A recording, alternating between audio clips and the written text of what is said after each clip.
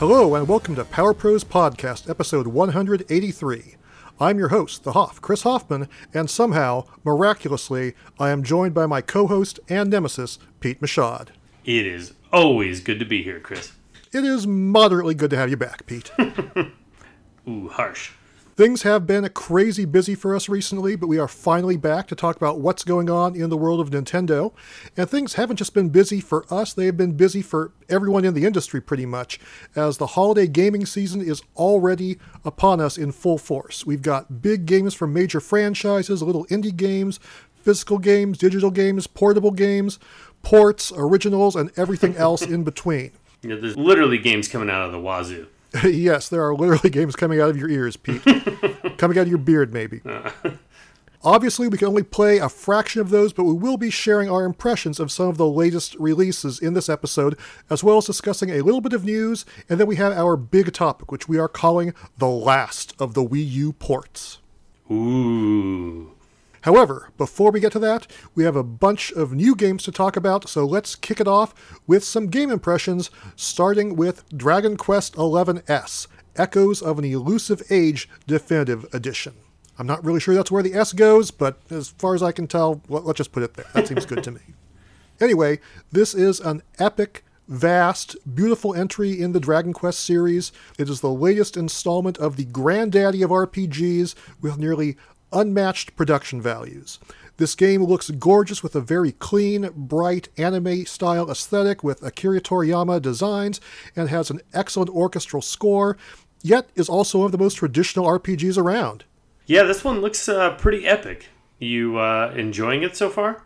Yeah, I would say so. I spent a lot of time with the demo when that came out, and after racking up more than 15 hours on that, I decided, sure, I'm going to transfer my progress into the full game and keep going from there. But yeah, this basically has, kind of everything you'd expect out of a Dragon Quest game. It still has menu-driven, turn-based battles. You get to fight with physical attacks or magic or abilities. Of course, you can also defend or use items. Very traditional, standard what you'd expect from a Japanese RPG. It also has a very diverse cast with physical-based fighters, mages, healers, thieves, all that good stuff. And you can control your hero's growth with a skill system that lets you allocate attribute points to learn new moves or boost specific stats. Sounds intense. I don't know if intense is the right word, but certainly is a very feature-rich, fleshed-out game, and they really didn't hold back with anything.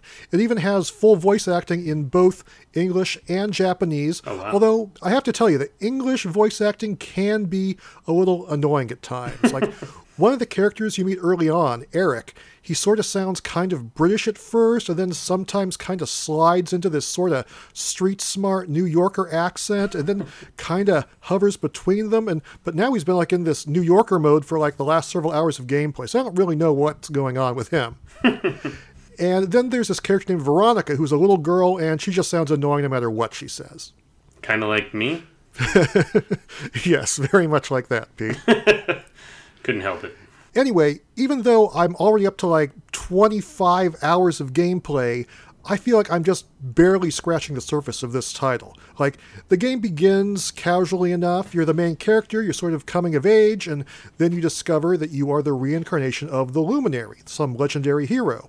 And so you get on your horse and you leave town and you journey to the castle where you meet the king, but then the king declares that you are actually the Darkspawn, and suddenly you're on the run. You get imprisoned, you escape, you meet this Eric guy who's a thief, you're running from this dragon that's chasing you through a cave, you return back to your home village, have a flashback, go to some temple, explore, get a mystical item, escape through some magic doorway. I don't want to give away all the specifics, but basically, I have visited several big towns since then, completed numerous quests, grown my party to several members, competed in an intense horse race. Horses are pretty scary, But I am still on the run from the king and his army. Wow. More than 25 hours in, and I'm not really entirely sure where the story is going. For 23 of those hours, I've just basically been being chased by the king's knights. Wow. That sounds terrifying. Not so much terrifying, but, it just kind of makes me wonder what's going to happen after this. Right. I did get to fight one of the major knights who's been pursuing me. Then I got my own ship and I can sail the seas.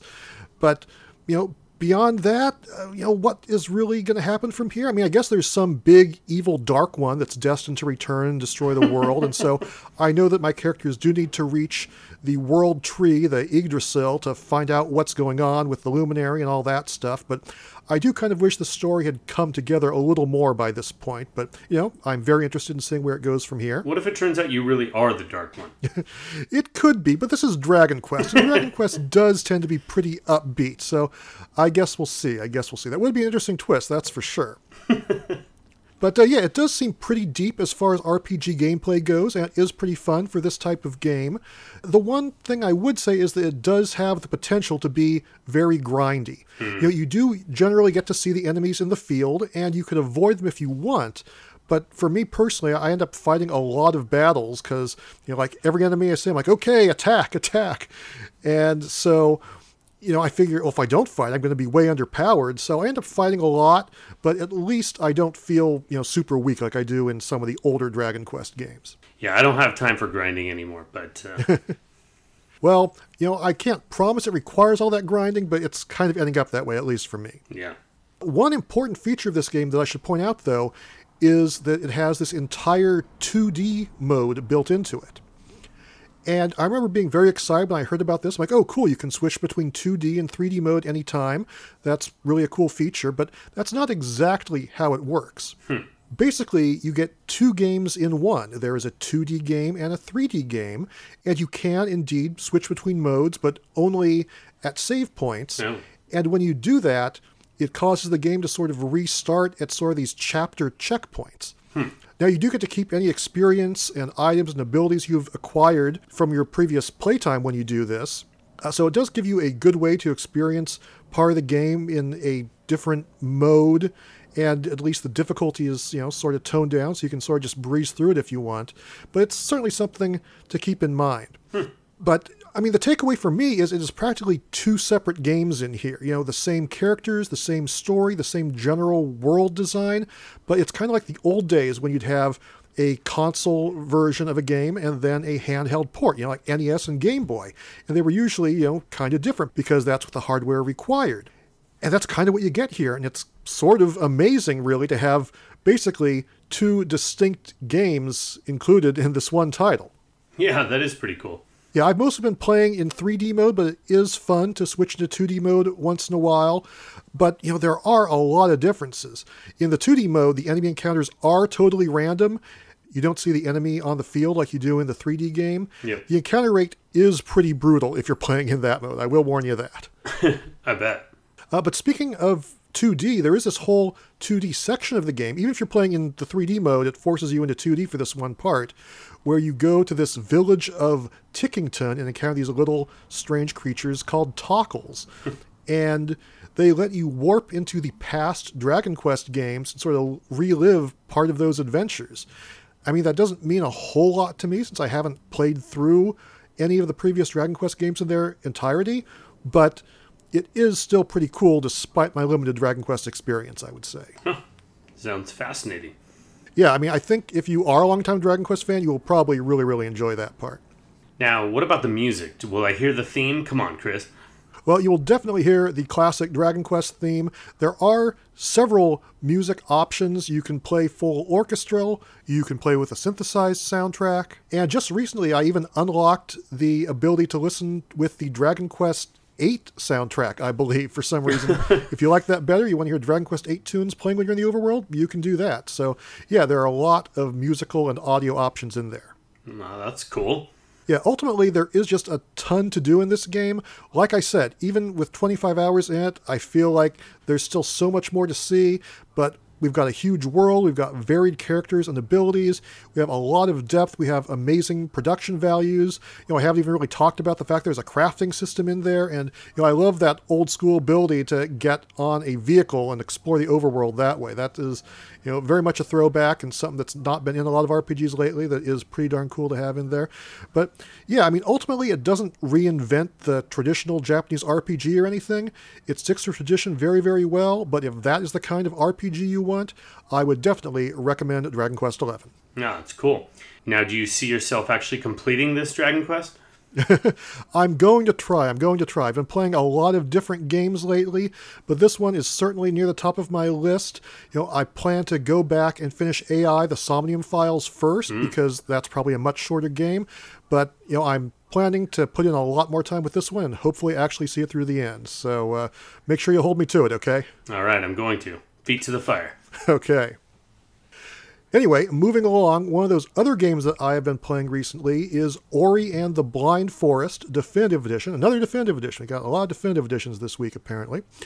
And that is the title from Moon Studios and from Microsoft. It's pretty crazy to see a Microsoft game on the Switch. I mean, obviously, it's not the first with Minecraft and all that. But, weird to see this formerly Xbox exclusive now on Switch. Yeah, this is a big one, right? Definitely a weird combo, weird sequence of events to make this happen. I guess so. Are you familiar with this game? Have you played it in any form previously? I haven't. I've heard about it and watched videos and stuff, and I've read some amazing things about it, but I'm curious to hear what your thoughts are. Yeah, I mean, basically I had heard a lot of good things about it as well, but I hadn't really heard anything very specific. So I knew that the game was supposed to be really, really good, and I've been hearing that for years, but I didn't necessarily understand what kind of game it was. Even after seeing the trailer when it was announced, I saw a lot of things sort of exploding and the main character on the run, but I was still not entirely sure what the gameplay would be like.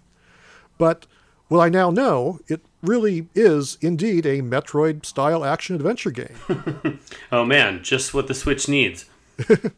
Well, I mean, I understand what you're saying, but, this one does definitely stand out from the pack because it has these really vibrant HD visuals with astonishing lighting effects. Oh, cool. It's got this really impressive, emotional orchestral score and just this sort of soothing, relaxing, environmental, naturalistic presentation and theme that really sets it apart.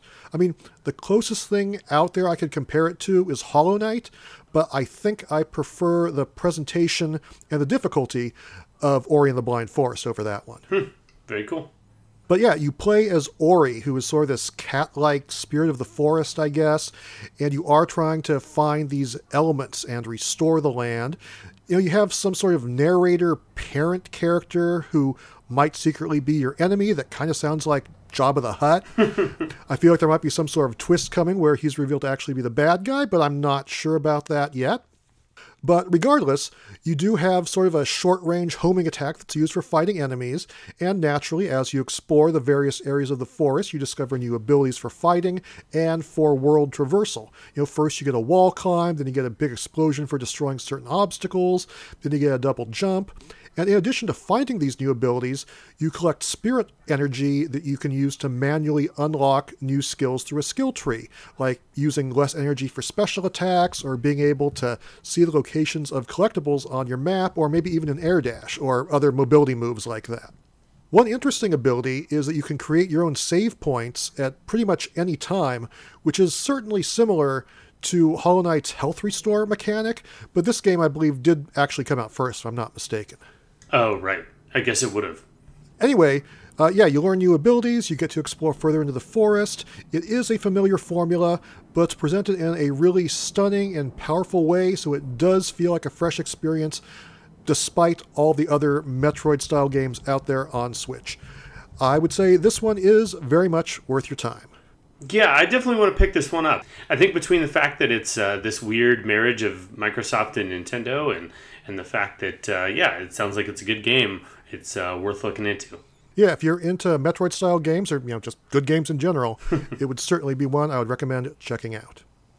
But speaking of new, noteworthy, great games, another one that came out recently on Switch is Killer Queen Black. And I understand, Pete, that you've been playing this one a bit on Switch. I have. Probably haven't spent as much time with it as I would like to, but at the same time, it's a multiplayer-only game. Mostly. But I have spent a while with the arcade version, so I feel like I'm a pretty good person to be able to speak to the differences and what Killer Queen Black is all about. Right. I remember when it was first announced, you were really into it and you were really excited about it, but I have still not played this game at all. I think I saw some people playing it at E3, and that's about as close as I got to it. And, to me, it kind of looks sort of like a modern take on the Joust formula. But beyond that, I really don't know a whole lot about it. So Pete, lay it on me. What is this game all about? What makes it so good? And does the Switch version hold up? Yeah. So to answer your question, this game is the best way to say it is almost like a multiplayer arcade game, which it mostly is. That's how it started. It was this sort of offline only arcade game you could only play in select arcades across the country. Yeah, I hear it's like in bars and stuff. Yeah, and it originally started as 5v5, so it was, 5 players versus 5, but you don't need 5. You can still play with fewer. It just kind of gives you some bots or limits the amount of people on the screen. Okay. So for the Switch version, the main difference is that you have actually one less character on the screen. So it's actually 4 versus 4. Okay, good to know. Which I think maybe lends itself a little bit better to console just because it seems like there's a lot of 4-player games out there. Yes, this is true. It's sort of the standard. Yeah, and I think if 2 people have Switches, then you have enough controllers for 4-player. Right. Probably the most key piece of information is that the game all takes place on one screen. So everyone has the same view. You've got this, stretched out view of a level. So you can basically choose at the beginning of the game whether you want to be a queen or a drone, or either. You don't have a preference. And then the matchmaking kind of selects which you're going to be. If you happen to be a queen, you have a lot of advantages. You basically can fly around the stage, like you said, joust style. And you're able to sort of also pop up and down or left and right in the level, depending on the level design. Okay. The same way, arcade games where you run off one side of the screen, you come on. So it loops. Yeah. As the queen, you can basically do whatever you want. It's you can fly around, you can attack all the drones you want. There really is no penalty for dying, except if you're the queen. If you die 3 times, that is over, and that's called a military victory. Okay. Now, as a drone, you have the ability to collect these pellets and go stick them in almost like a honeycomb. Okay, collect your pellets and stick them. Yeah, and you're supposed to collect about, I don't know, the number I think varies per level, but it's around 15, which sounds easy, but, when things are going on and you're collecting these pellets and get eaten halfway between there and the hive, it takes a while to collect all those. But if you do manage to fill up all those, you get an economic victory. Okay. And then thirdly, there is a snail on the screen that starts in the middle of the level, and you have the ability as a worker bee to basically jump onto this snail and ride it to your side of the screen, which is either the left or the right, depending on which color you are. Okay. And if you make it to the end, then you get the snail victory. All right, snail racing goodness, huh? Yeah, so there's essentially 3 ways to win, and if you're on that snail, you're very vulnerable. The queen can just come by and poach you, or a drone can sacrifice himself, and he'll actually be eaten by the snail, and that takes a while. That takes a good maybe 4 seconds for the snail to finish eating your character.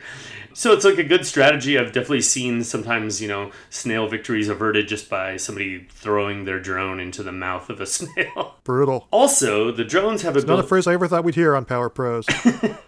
The drones also have the ability to upgrade to like a sort of a warrior drone. You get like different abilities like a sword, shield, mace. I think there's one that's just like a speedy upgrade. I haven't seen all of those, but basically you can kind of become this hybrid where you're not quite the queen because your death doesn't matter, but you do have the ability to like fly and attack things and kill other enemies. If you're just the drone, you have no ability to kill anything unless you're on the snail. Now, I know it sounds like gibberish, but I'm telling you, every time you join a game, you're basically playing best of 5. And I would say each round lasts no more than a minute, maybe a little bit longer. All right. And essentially, you're just trying to beat the other team. So you're either blue team or gold team, and you're trying to pay attention to all these things going on. There's a snail moving around. There's all these guys collecting pellets, and you can quickly glance and see how far along they are. You might realize as the queen, you got to go camp the hive so you can just like take out any of the worker bees that come up with pellets. But that's easier said than done. There's just a lot of nuance to it, but what's fun about it is that everyone's kind of on the same playing field. I will say, when you're playing in an arcade, it's easy because you can kind of yell like, hey, watch the snail, watch this. But when you're playing online on Switch and you don't really have anyone else in the room, it's hard to communicate that. Now, there are some emotes. They added like some functionality where you can actually hold down the right shoulder button, and then certain buttons will trigger like a "Hey snail" or an expletive, but not really an expletive. Characters that look like an expletive. Sure, like Q*bert. Yes, exactly. So that's kind of how they get away with that. It does say there's some voice chat, but up to this point, I have not figured out how to make it work. Huh. It does look like there's a toggle button, but I've never heard anyone else talk, so I don't know if it's just me with some weird setting or what. But it does seem like they did put something in there like that, but not really sure how that's working so far. Does it use the Nintendo Online Switch app or something like that? It's weird. As far as I can tell, it does not. But when you start a game, it says, like, before you join, it'll say, like, voice chat on, if that's selected on your settings. So, yeah, maybe that's what it is. Maybe it is through the Switch app, and I haven't checked it out yet. But there is something there, so not quite sure. Okay, all right. Good to know.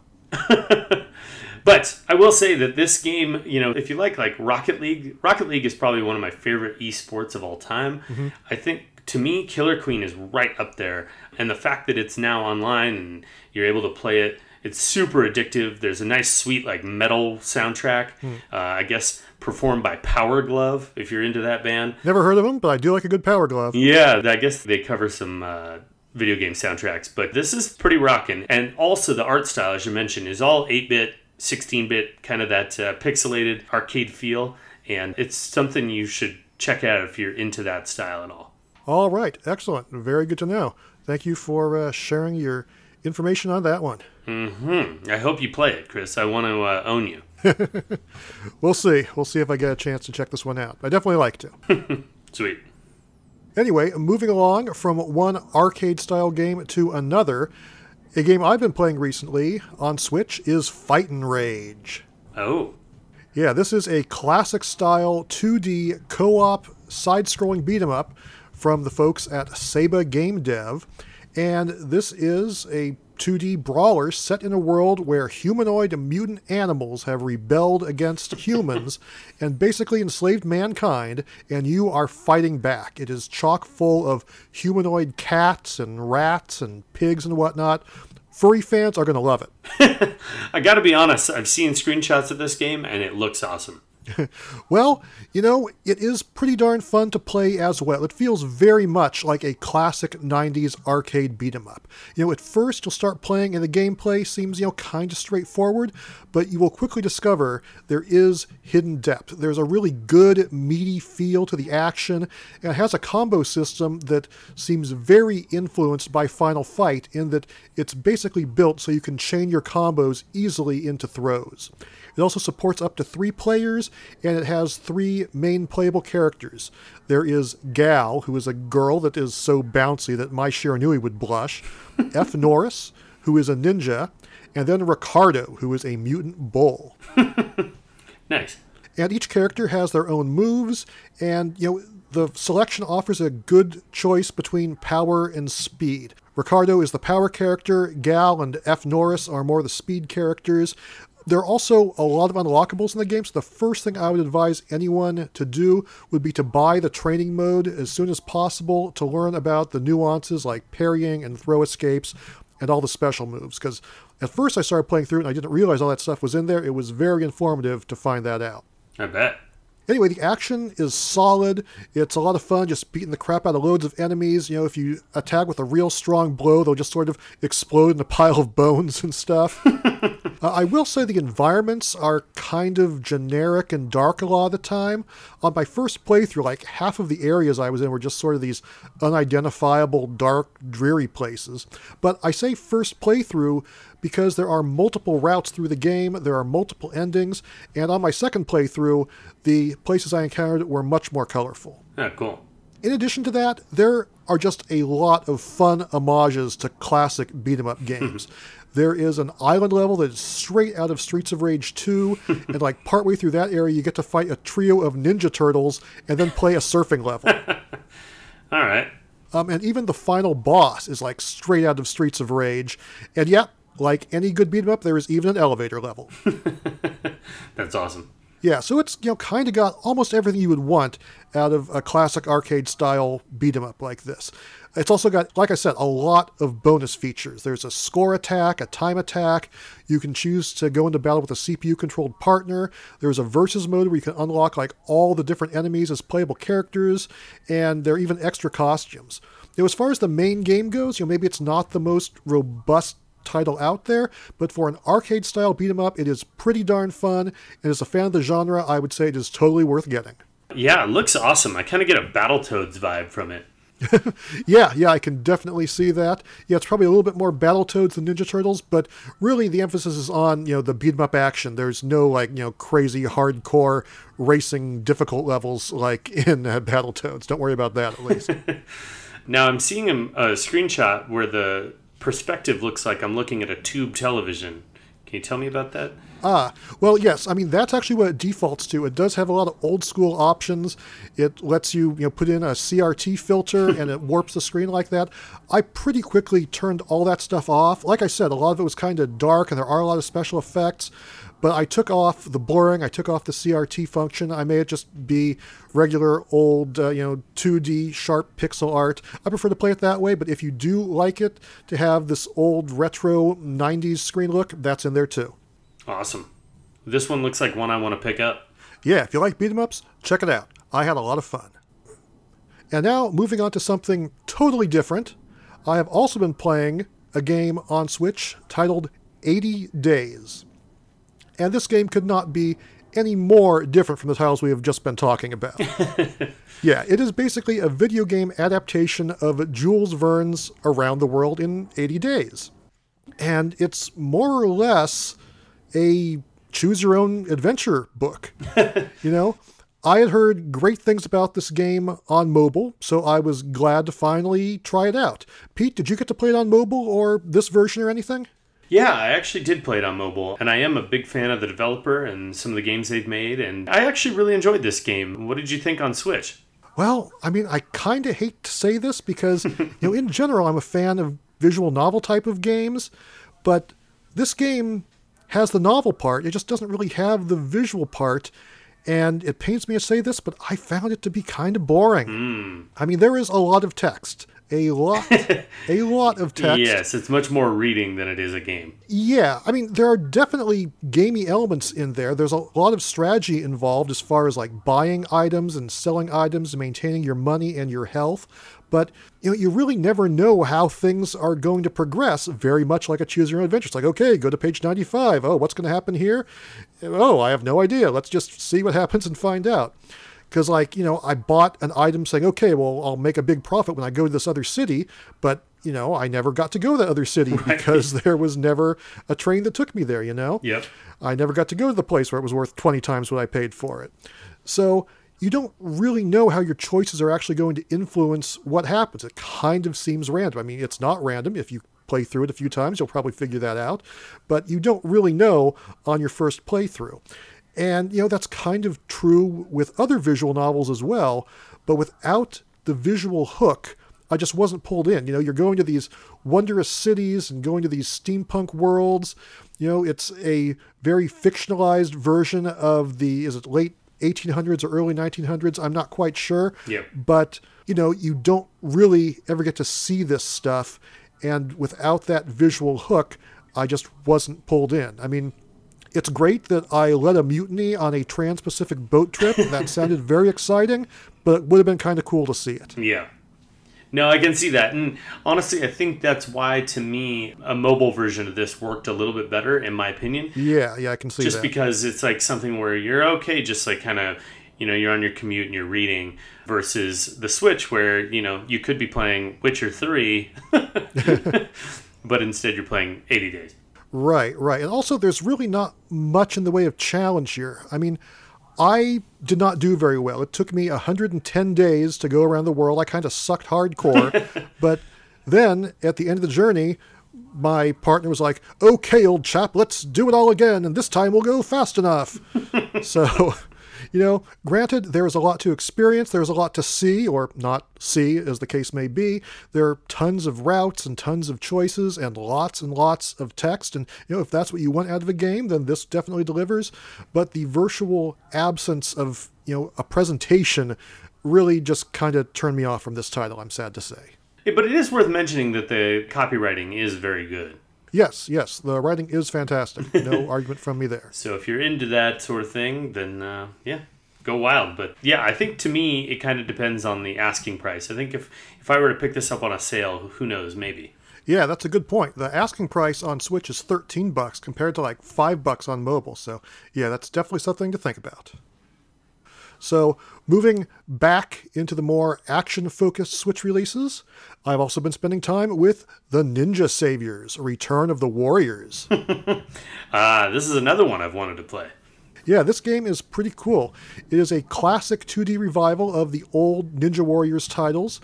I don't know if you're aware of this series, but Ninja Warriors was originally an arcade game, and then it got a sequel on the Super Nintendo, and this is a remake of that game. I know that I beat that game on the Super NES back in the day, but I don't remember a darn thing about it. But I do know I'm having a blast with this remake. Tell me more. Well, first of all, it looks great as far as 2D games go. It's got some fantastic, gorgeous pixel art. Second, you play as robot ninjas fighting against an oppressive tyrannical government, and you really can't go wrong with that, right? All right, I'm going out to pick this thing up. Yeah, you can't do much better than robot ninjas. Now, as far as the level designs go, there's not a whole lot in the way of variety. It's just, pretty typical stuff. City streets, military bases, factories. You do get to fight through a shopping mall. In a lot of ways, it's kind of a straightforward action game. And in some ways, it's almost a beat 'em up because there is a significant emphasis on grabs and throws, but there's no vertical movement moving up and down into the screen. It's just, strictly side-scrolling. But really what makes this game fun is mastering your character's moves and using them to stylishly beat the crap out of 8 levels chock full of enemies. Initially, there are 3 very different characters with not very innovative names. You have Kunoichi, who is sort of the standard character. She can do regular melee attacks, she can jump, she can do throws. She is much more agile than her counterpart, who is Ninja, who is really the power character. He's much less agile. He does dashes instead of standard jumps. He has a really cool elbow drop. And then there is the super agile robot who can also jump, but doesn't have a standard throw attack. You can only throw mid-combo. Plus, there are unlockable characters, including this sort of tiny woman who looks like she has an enormous, bouncy upper chest, but is actually concealing gigantic Dr. Octopus arms. That makes sense.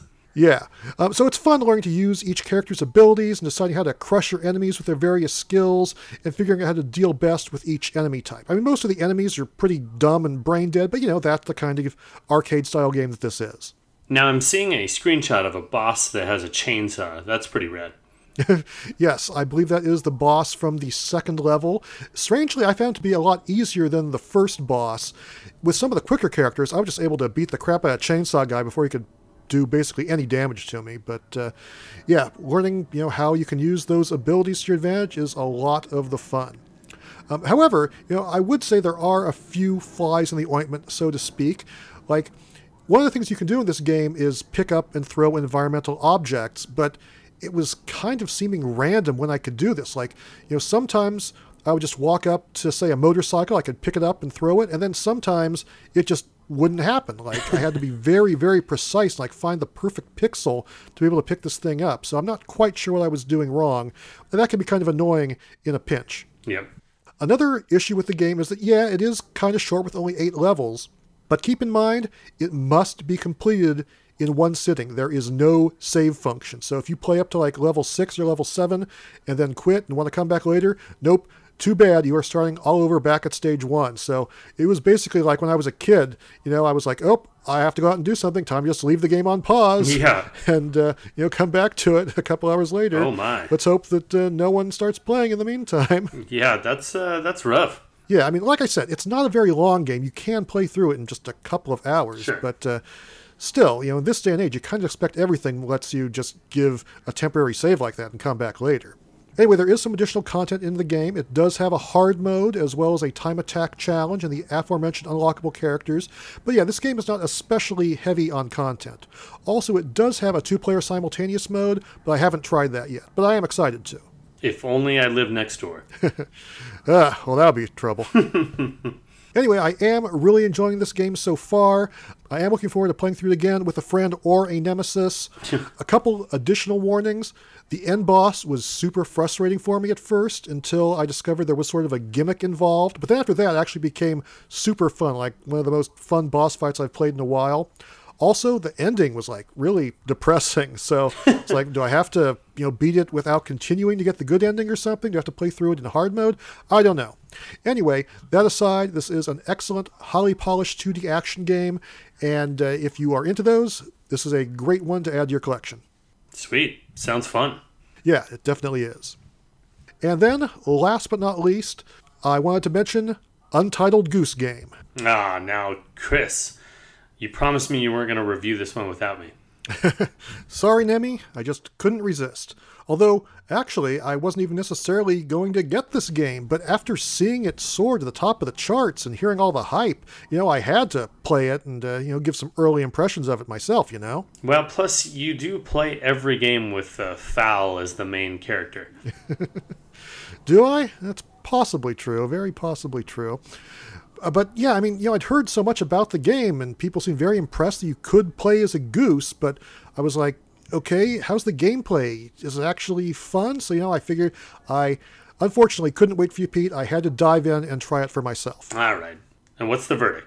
Well, I've only played through a few areas so far, but I will say it is at least, pretty decent. It's basically, a adventure puzzle game, but it is very unique. I would possibly call it tactical goose-espionage action, if you will. But yeah, you play as a goose, and you have to interact with the environment, and you honk at people to harass them, and you are basically just being annoying and completing objectives. It's kind of like what you would do all day at work when we were at Nintendo Power, Pete. Wow. But yeah, you're just sort of given these arbitrary goals. Sometimes it's as simple as grabbing an item and moving it somewhere so someone can't get it, or maybe honking at a person at a specific time when they're performing an action, and that will achieve your goal. Or maybe it's something more complex, like one of the early goals is you have to make the gardener put on a different hat. So you have to figure out how to make the gardener get into a situation where you can steal his hat, then you hide the hat, and then he has to go get a new hat. But I will warn you, this game is not for the easily bored or frustrated. There is the instant gratification of being a goose and honking at people and stealing their stuff and being annoying, but to actually complete the goals takes a lot of experimentation. You have to figure out what you can do and how the characters are going to react and how that opens up new possibilities in the game. And there don't seem to be a lot of hints, even early on. So, just remember, you're going to have to try things out and, you're not going to just have the goals handed to you. Yeah, it seems cool. I mean, it seems like it's one of those games you just have to kind of try a bunch of stuff, and then as you see things kind of happening, you kind of piece together what's supposed to work. Right, exactly.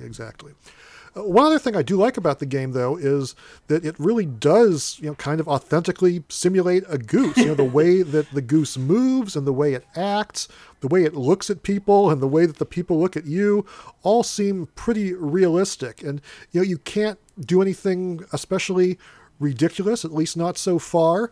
But yeah, it is actually a fairly legitimate goose simulation, believe it or not. I just like that there's a honk button. Oh yeah, it's a key feature, man. It is funny because just a goose on its own just kind of keeps people on their toes. Yeah. And that's certainly the case in this game. Like I said, it really does have characters reacting that I think they would really react to a goose. The way they try to ward it off and the way they're sort of keeping an eye on it out of the corner of their eye. Yeah, they clearly studied their subject well. My friend told me his son was watching him play this game and was like, that goose is not being very respectful. That's definitely true. If you want a respectful goose, you will have to look elsewhere. Anyway, it remains to be seen how it holds up in the long term. I've only played maybe an hour and a half, but it definitely is amusing and unique, and it's a good counterbalance to the arcadey beat-em-up and action games I've been playing as of late. So, yeah, I think it is definitely worthy of all the attention it's been getting. Awesome. I cannot wait to play this one. Okay, I look forward to hearing your thoughts about it as well. Honk honk. Anyway, that takes care of all of our impressions for this week. I mean, we're still like barely scratching the surface of the new releases. We aren't even talking about Overwatch or Witcher 3 or the Fortnite update or all those Baldur's Gate games. But yeah, that was still a lot of worthwhile stuff that we've been playing over the last couple of weeks. There's not enough hours in the day, Chris. No, there definitely is not. But nonetheless, we should move along and talk about a little bit of news. And this week in the news, all of gaming's great ones are here. That's right, Mario, Sonic, and even Green Mario. They're all here for your gaming delight. Oh boy. Yeah, Pete. So there was a Super Mario Maker 2 update earlier this month, a couple of weeks ago. Have you gone back, revisited that game, checked out any of the new features that were added? I have not, but I have intended to. Well, it's not like a super major update, but it does add some important features. Most notably, it has the Play with Friends mode. That was sort of a big omission before, but now you can actually play multiplayer, co-op, or versus with people on your friends list instead of just random strangers. So definitely good to have that in there. Also, you get better control over which stages you play in multiplayer, which is also a good feature to have. Oh yeah, that is a good feature. They also added LAN play, which I'm not really sure how that's different from nearby play, but that's something that's also been put in there. Plus, there is the official makers section of the online leaderboard, so you can now play these official Nintendo-created courses, such as the special event courses that were made for the Super Mario Maker 2 Invitational 2019, and things of that nature. I assume will be expanded as more events come up. Pretty cool. But then, maybe most importantly, is the promise that there will be more updates, including new course parts in the future. Well, I want new course parts. Well, so do I.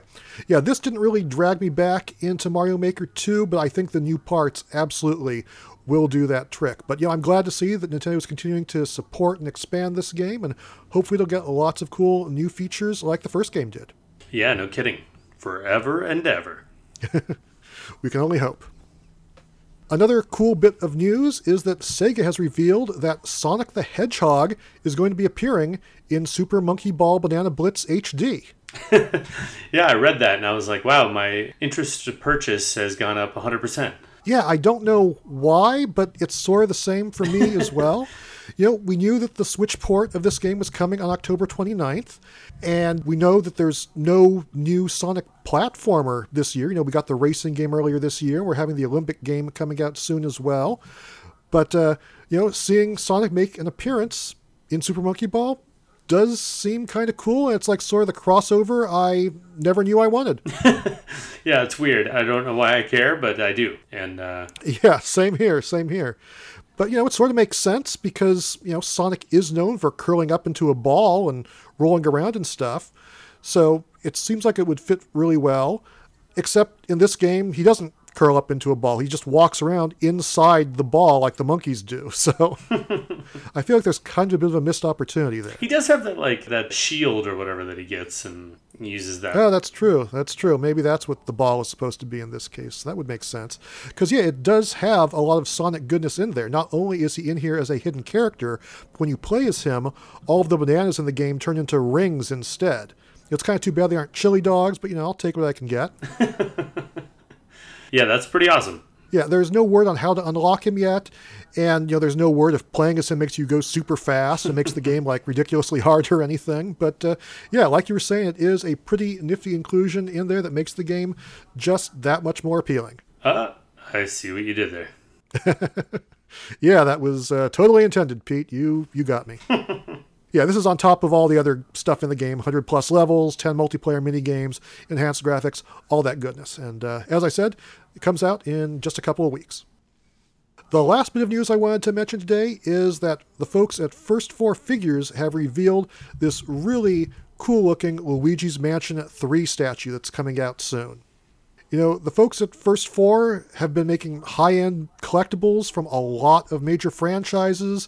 There's a lot of Zelda stuff, Mario, Sonic, Metroid, Kirby, Mega Man, Ace Attorney, Castlevania, you name it. If it's a classic franchise, they are probably making some sort of high-end statue for it. But now they have announced a 9-inch tall Luigi's Mansion PVC statue, and it might be one of their best offerings yet. It's Luigi and the Polterpup, with Luigi sort of cowering and holding on to his Poltergust G00, and he's got this great terrified look on his face. It also features built-in LED lighting effects on the Poltergust and the Polterpup, as well as glow-in-the-dark Polterpup footprints on the base. It is, I would say, one of the best collectible renditions of Luigi that I've ever seen. Yeah, it's really pretty cool. Yeah, I would say the sculpting is excellent. Now, at $115, it is not at all cheap, but it certainly is more affordable than a lot of their high-end stuff. Like some of their statues run for $300, $400 or even more. Still, that price is a bit of a deal breaker for me, so I'm definitely not going to get it, but still, it is pretty fantastic, and it would be a cool thing to have on my shelf. Well, maybe if you're good, it'll show up under your Christmas tree. Well, I'm not going to bet my beard on it, but that would be pretty nice. Okay, that takes care of news for this week. Why don't we answer a little bit of listener mail? Oh man, it's been forever. Well, for you it definitely has. Anyway, we've only got one letter this week, and it comes from our good friend Brian Booth. And he writes, I couldn't have asked for a better answer to my Genesis question. You guys pretty much covered all the bases, and it's hard to complain when the library is this packed. But for my nostalgia's sake, I'd love to have seen X-Men and Spider-Man vs. the Kingpin in the collection. These weren't great games by any means, but they were fun diversions in their way, and the sound production on both of them was top-notch. They were fan service games in the best ways with the enemy selections, and the characters controlled just how you would have expected. It is a shame that Sonic 3 and Knuckles seem to have been lost to licensing issues. Fortunately, I still have my old Wii set up in our kids' playroom and a copy of the Sonic Mega Collection for GameCube so I can break it out from time to time. Looking forward to the next show as always. I'm interested to hear whether either of you tried out Untitled Goose Game. It's bumped up to the top of my list for next indie purchase, pushing Ori, The Messenger, and Hollow Knight back down a slot. I know it doesn't look like a big game, but I can't imagine one that's as sadistically fun and child-friendly at the same time. Keep podcasting with power. Wow, man, rub it in that I haven't played the Goose Game. I guess so. Yeah, hopefully, Brian, we answered your Untitled Goose Game questions already. The final verdict is still TBD, but so far, so good. As for your Genesis comments, I wouldn't mind playing the old X-Men or Spider-Man games again myself, but, I do kind of wonder how they would do that X-Men game if it had been included in any collection or on the Genesis Mini.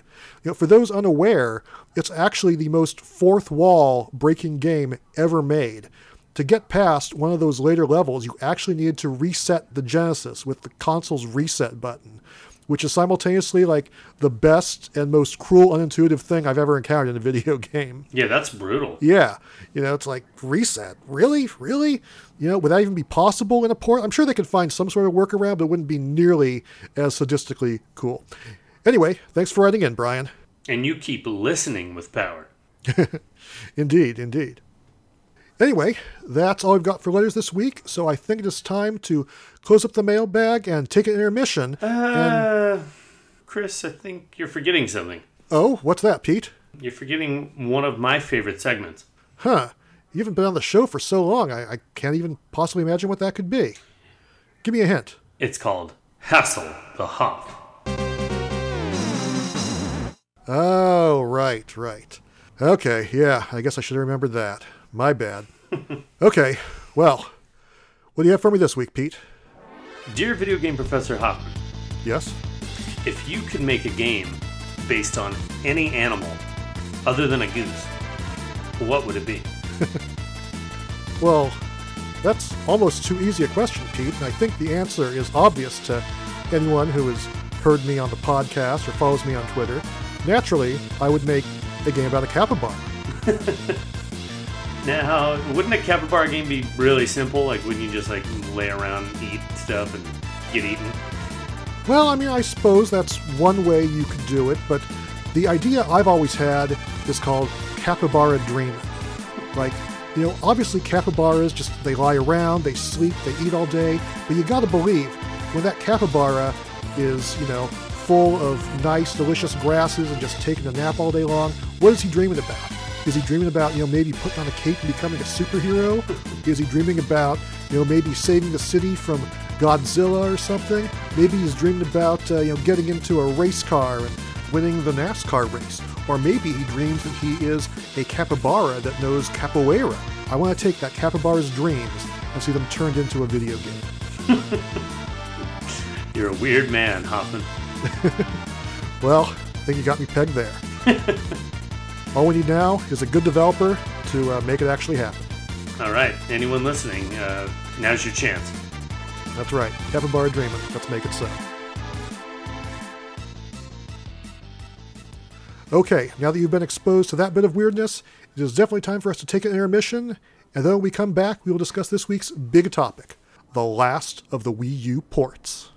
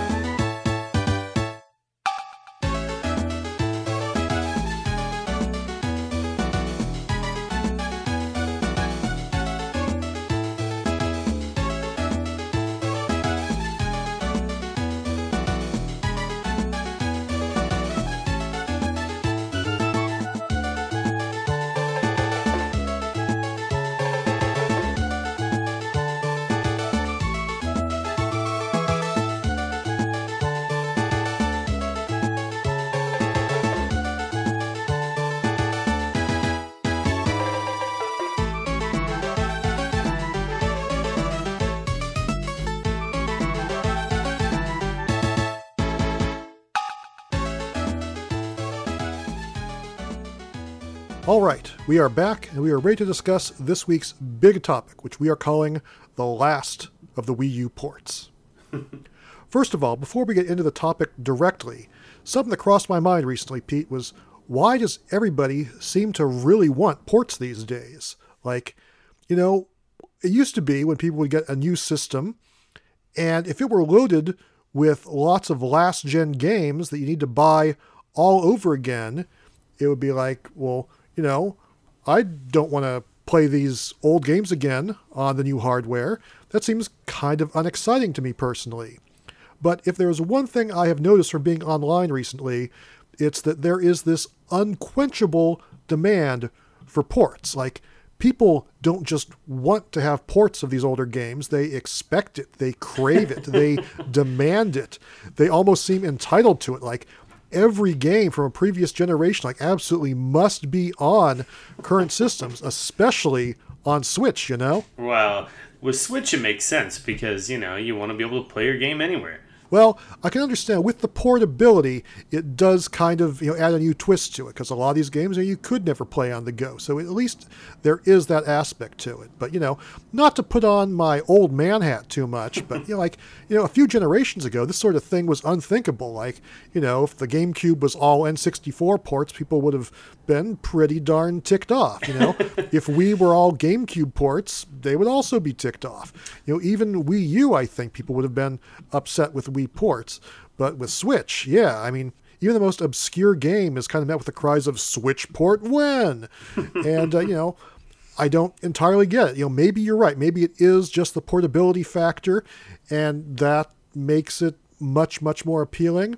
But for me personally, I've still got my old systems. I hook them up and play them if that need hits me. So I just find it to be a very interesting phenomenon. I think to me personally, a lot of people do just want the portability aspect because, some people, that's all they get to play. Like in their specific circumstances, I'm very similar right now. I don't actually own a television, having just moved. Oh, wow. I didn't know that. So I'm playing the Switch a lot. Yeah, I left it at my old place. So yeah, until that happens, the Switch will be my console of choice. Wow. Crazy. But, I kind of feel like in addition to that factor, I think just the way things have evolved, like with mobile gaming, maybe has a lot to do with it. Like every time you buy a new mobile device, you can pretty much still play all your old games on it, even though it's a brand new device.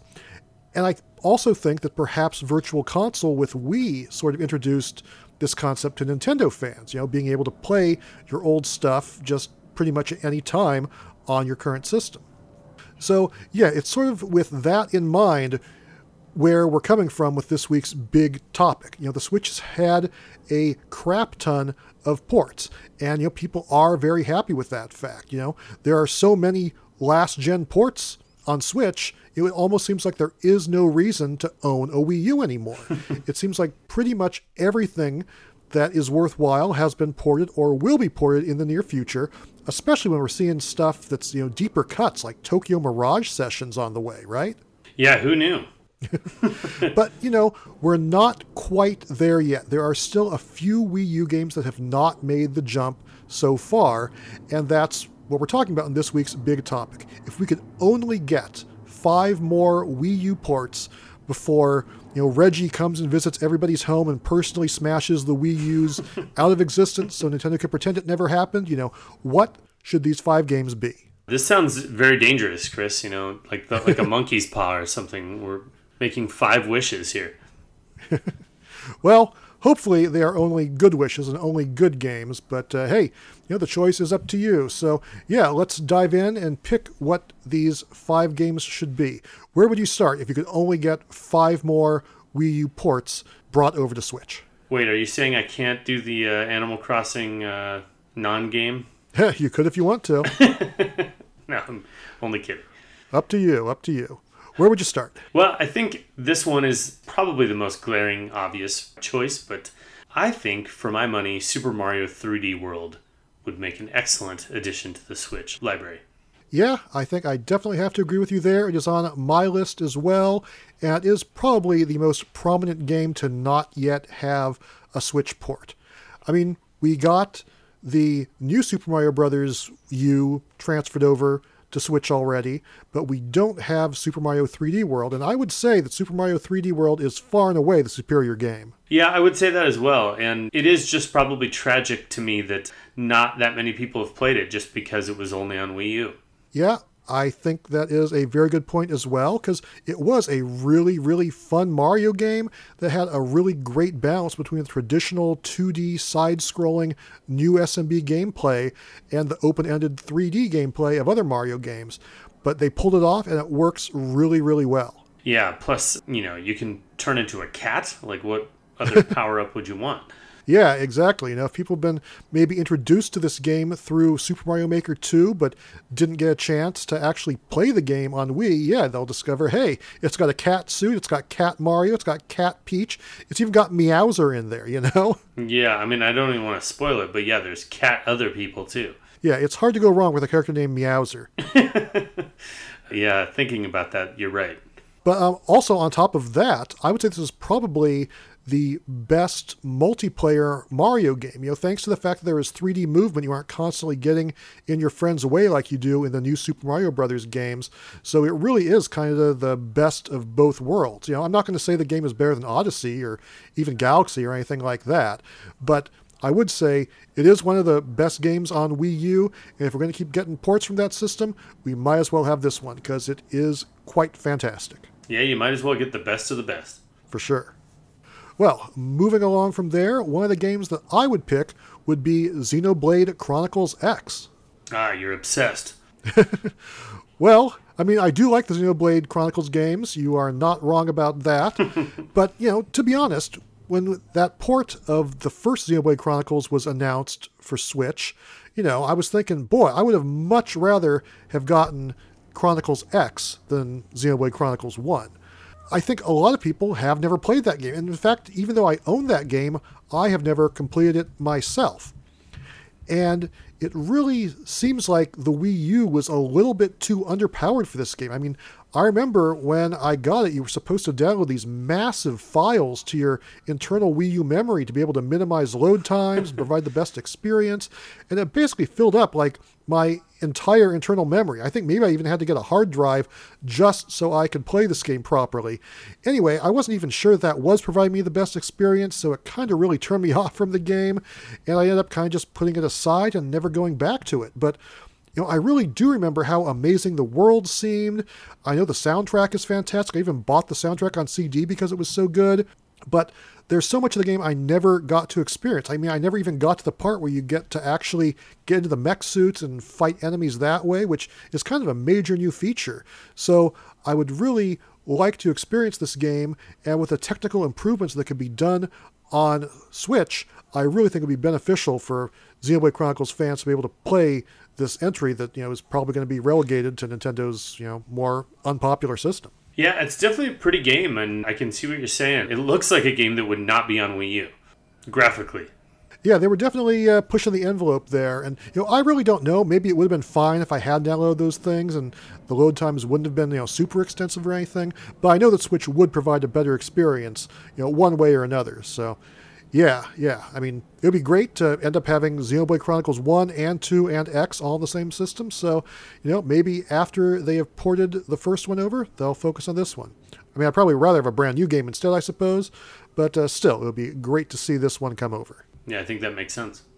So, what's next for you?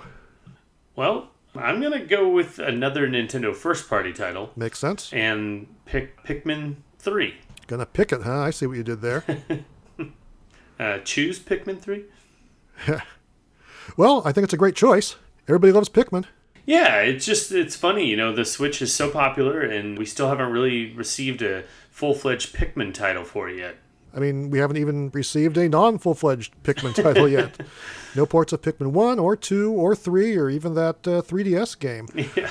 But, yeah, this was a really, really good game on Wii U, and it really stood out to me as well. I mean, it just looked so darn pretty. I mean, for me, this was the game that really proved that Nintendo could do amazing, impressive things with HD visuals. And I think people are eager to go back into the world of Pikmin. But, I'm not necessarily sure we need to do it with a brand new game. I think it would be fine to just go back to this one. Yeah, I mean, this is one of the ones that I played and beat. And I just think it would be a welcome addition to the library. Yeah, I think it would. I think there are a lot of people that haven't played it. And even though I actually own the game, I never played that far into it myself. I just got distracted by something. That's a bad habit I have. Along with Dragon Quest, Pikmin is a series I keep buying them and then only playing a couple hours into them and not finishing them. So again, maybe having it on Switch, having it in both console and a portable form would be a way to get me to enjoy this title. Because, yeah, every time I have tried it, it's been like, yeah, this game is really, really good. Also, as I recall, the game was kind of geared more towards using Wii controls, like the Wii Remote and Nunchuck, than it was the Wii U gamepad, which was kind of strange. So I kind of feel like, giving it another opportunity, giving Nintendo the chance to maybe rethink the controls a bit and determining what would work best, whether it's Joy-Cons or a Pro Controller or the touchscreen, would be a big benefit to the game as well. So that's another reason that I would like to see this one come over. And, like it is on your list, it is on mine as well. Yeah, with the official stylus coming out, that would be kind of funny if they went touch controls. Well, I wouldn't want touch controls only, but I would like to see it be in there as an option. That would be pretty excellent, I would say. Yeah, same. So the next one for me would be DuckTales Remastered. Woo! Yeah, indeed. Yeah, this is a game that we have talked about a bit recently. Honestly, out of all of the games that were on Wii U that aren't on Switch yet, this is probably the one I would consider my favorite. I mean, it was a fantastic 2D NES platformer 30 years ago, and then it was reborn and remade on more or less modern hardware with full voice acting and loads of other enhancements, including redesigned levels, a couple of all-new stages, but the same addictive pogo jumping, golf club swinging gameplay. Unfortunately, it's also probably the least likely game on Wii U to be ported to Switch since, as we discussed, Capcom's license for the game recently expired with Disney and it was pulled from digital distribution. It's not on storefronts on Switch or Steam or anything else anymore. So the assumption would be they are not planning any sort of port or anything anytime soon. But man, there really, really should be, because this game was so darn good. Yeah, definitely a bummer. It would be the perfect game for Switch, really. Yeah, I mean, I would buy it all over again just for the music alone. Those remixes of the Moon tunes, Transylvania tunes, nothing short of fantastic. Well, maybe the NES one will come out on the NES Classic. I wouldn't count on that, but yeah, I would accept a port of the Disney Afternoon collection that came out on other systems. That would be great on Switch as well. All right, one can hope. Yep, I'll keep hoping. So what's next for you? Well, this one I've heard rumors about, and honestly, I'm kind of surprised at this point it's not already on Switch. But the game that kind of always captured my attention on Wii U is Wonderful 101. Ah, okay. Yeah, that's right. People have been kind of having some rumblings about that for quite a while, but it has not materialized. We have gotten ports of the Bayonetta titles, but as far as Platinum games go, yeah, no sign of the Wonderful 101 just yet. Yeah, it just seems like a game that deserves a second shot at being popular and letting people play it. You know, I really, from the art style to the sort of quirky gameplay, I really did enjoy it when I played it on Wii U, but I just think, you know, like I said, it deserves sort of a second breath on Switch. Yeah, you know, I ended up picking up this game when it was like on a 50% off sale or something. Same. And I really haven't played that much of it. But, you know, it was just so quirky and weird and goofy that I think a lot of people just weren't able to understand it, even if they did own a Wii U, you know? I mean, even after playing it, I don't quite understand it. Yeah, and I didn't even realize that the 100 or the quirky characters and the number 1 is you. I'm not sure I realized that either. But yeah, I mean, the game is from Platinum, so I feel like if I did sit down with it and spent the time, you know, learning the nuances and, you know, sort of figuring out how it's this weird combination of action and strategy, and you're kind of, you know, turning regular people into superheroes and stuff, I would kind of see what the fuss is all about. And, you know, from a first-party perspective and, you know, a major developer perspective, I would say this is one of the more conspicuously missing titles that has not gotten a port yet. So, yeah, I would totally be down with this as well.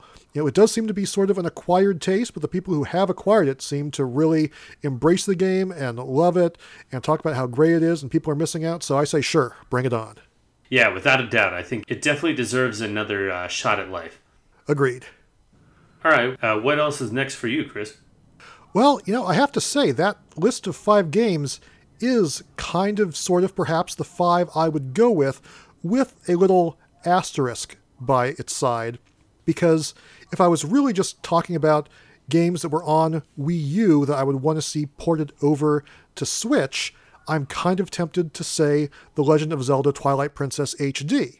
But then, you know, part of me is like, does that even count as a Wii U game since it was originally, you know, a GameCube and a Wii game? I'm not really sure. I mean, you know, it's hard to go wrong with Zelda. And if it does indeed count as a Wii U port, you know, being the HD version all, then yes, I would totally go with that one. It feels like there's been a lot of backlash against Twilight Princess recently, but for me, it is still one of my favorite traditional 3D Zelda games. You know, I love pretty much everything about it. I love the aesthetic, I love the dungeons, I love the overworld, and yeah, it to me is just a great game in that series. So, you know, if we're going to go into the HD remake territory, that would totally be one for me. Do you think that's fair or not? I don't know if it's fair, but it's your podcast, so you can do whatever you want. Okay. Well, in that case, what's your next pick going to be? Well, for me, same thing. I think if we can slide one more in that's basically an HD remake that wasn't really originally on the console, I think I have to go with Wind Waker. All right. Well, now I see. Yeah, Wind Waker for me is just one of those games that is so pretty and so stunning that pretty much anytime you pick it up and play it, there's just like something to look at or something to go explore. You know, obviously, save for the massive ocean that you spend a lion's share of the game traversing, the game just has like some of the most memorable music, some of the most memorable characters and lands. I don't know. It just seems like it would be a great one to be able to pick up and play wherever you are. Yeah, and you know, the swordplay, I would say, might be the best in the entire franchise. It's just so much fun to just get in there, even with, you know, the sort of this little character with this little sword. It's just so fun to get in there and start, you know, hacking up the enemies, you know, spinning around them, chopping off their armor and stuff like that. Yeah, it's just really, really great from a gameplay perspective. Yeah, you're right. There is something fun about the swordplay in that game. And it has one of the best legendary battles with Ganon, in my opinion. Oh, yeah. Yeah, that is pretty darn epic. The ending is pretty darn fantastic and jaw-dropping and shocking, really, as well. Yeah, absolutely. All right, well, I guess fair is fair. If I pick Twilight Princess, then I guess you can pick Wind Waker. I mean, to be honest, I could really go either way. I mean, they're both such great games. So is that it for you, Pete, or is there one more? For me, I actually would want one more shot to play Star Fox Zero. Star Fox Zero. Personally, I would say leave that one on the Wii U and kind of forget about it, but okay, fair enough. Well, I don't feel like I truly gave it a fair shake, and maybe I'm totally just obsessed with Slippy and... or Uncle Grippy, more likely. Or Uncle Grippy, perhaps. But I would like to get one more chance to play it. The Wii U's in the box. I'm not going to be picking that up again. So the only way I'm going to end up playing Star Fox Zero is if it magically appears on my Switch. Well, I gotta say, you're probably not missing anything by not getting that one, but I guess I can see where you're coming from. Personally, I think I'd rather just have Ubisoft make a from-the-ground-up brand new Star Fox. We can kind of forget that Star Fox Zero ever happened, but all right, who am I to judge? I mean, I'm right there with you too, but yeah, I don't know. Maybe I just didn't play it enough to know how bad it was. Or maybe I didn't give it enough of a shot either. Could be that way as well. Wow, look at that Nemesis working together. Anyway, in summary, my 5 picks would be Super Mario 3D World, Xenoblade Chronicles X, Pikmin 3, DuckTales Remastered, and The Legend of Zelda Twilight Princess HD. All right, and my 5 would be Super Mario 3D World, Pikmin 3, Wonderful 101, Star Fox Zero, and Wind Waker HD. Well, we got a bit of crossover there, but yeah, between the two of us, we've probably named every single worthwhile Wii U game that is not on Switch already. So, yeah, if these do end up being the final ports, I think we've got our bases pretty well covered. Yeah, I'm not sure what's left. Indeed, indeed. All right. With that in mind, I think it is time for us to finish off this week's big topic and bring this week's podcast to a close. Woo, we made it. However, before we do that, we do have time for one more thing, and that is, as you might expect, a dramatic reading. This time, it is the eShop description of the Nintendo Switch game, A Winter's Daydream.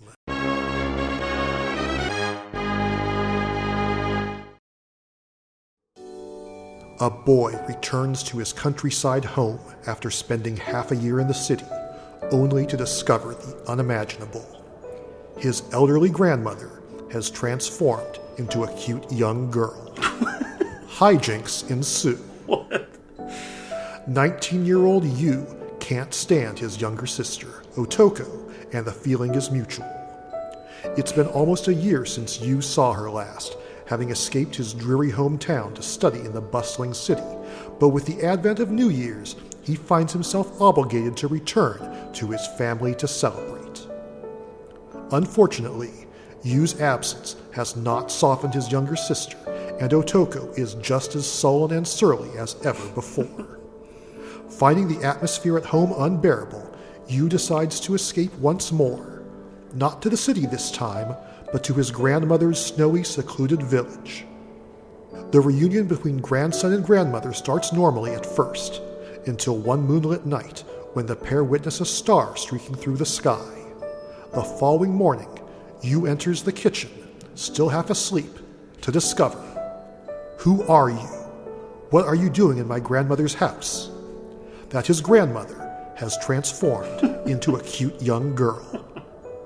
What is the reason behind his grandmother's drastic change? Will Yu be able to restore her to her original self? And why is she so adorable? Features: story by Ibe Hime, author of Sweetest Monster, Blackberry Honey, and The Way We All Go. Around 50,000 words of text, approximately 3 to 4 hours of reading. Wow. Detailed background and character art. A custom OST, a kinetic story with no choices or branches, a very cute grandmother. I don't know how I feel about this. It definitely sounds weird to me as well. But the thing that kind of got me was that part at the end there where it's like, there are no choices. This is just basically a straightforward book you're reading. But it's a it's a kinetic story, Chris. I don't even know what that means. Yeah, I don't know. Is it? I'm not sure it is. And yeah, I mean, it sounds like it has the possibility to get pretty darn weird. I'm not sure I want it to get that weird. Yeah, I don't think I need video games to take me to that place. Well, I have to tell you, I am not going to find out. Maybe it gets weird, maybe it doesn't. But yeah, it's definitely a thing that's out there. Well, it's only $5.99, so if you change your mind. Well, that is true. But yeah, for this very captivating, no choices, just straightforward reading, I'm not even sure it's worth that much. But who knows? Maybe it's amazing. Couldn't tell you. But it has a very cute grandmother in it. That it definitely does, which is not a key feature you see in too many video games. I think that's the first time I've ever seen that. I'm pretty sure it's the first time I've seen it listed in the eShop. Did you see the developer's name? No, I don't remember what it is. Sometimes You. Sometimes me, huh? Yeah. Sometimes You. Interesting. Well, anyway, that does it for this week. As always, you can find us at powerpros.podbean.com, and you can follow us at PowerProsPod on both Facebook and Twitter. You can follow me, the Hoff, on Twitter at Chris the Hoff, and you can find Pete at Burly Ready Eddie. You can email us at powerprospod@gmail.com, and if you like the podcast, it would be great if you told your friends about us. Thanks for listening, everybody. For myself, Pete Machad, A very cute grandmother. and Rex from Xenoblade Chronicles 2, Now would be a good time for a nap. we will see you next time.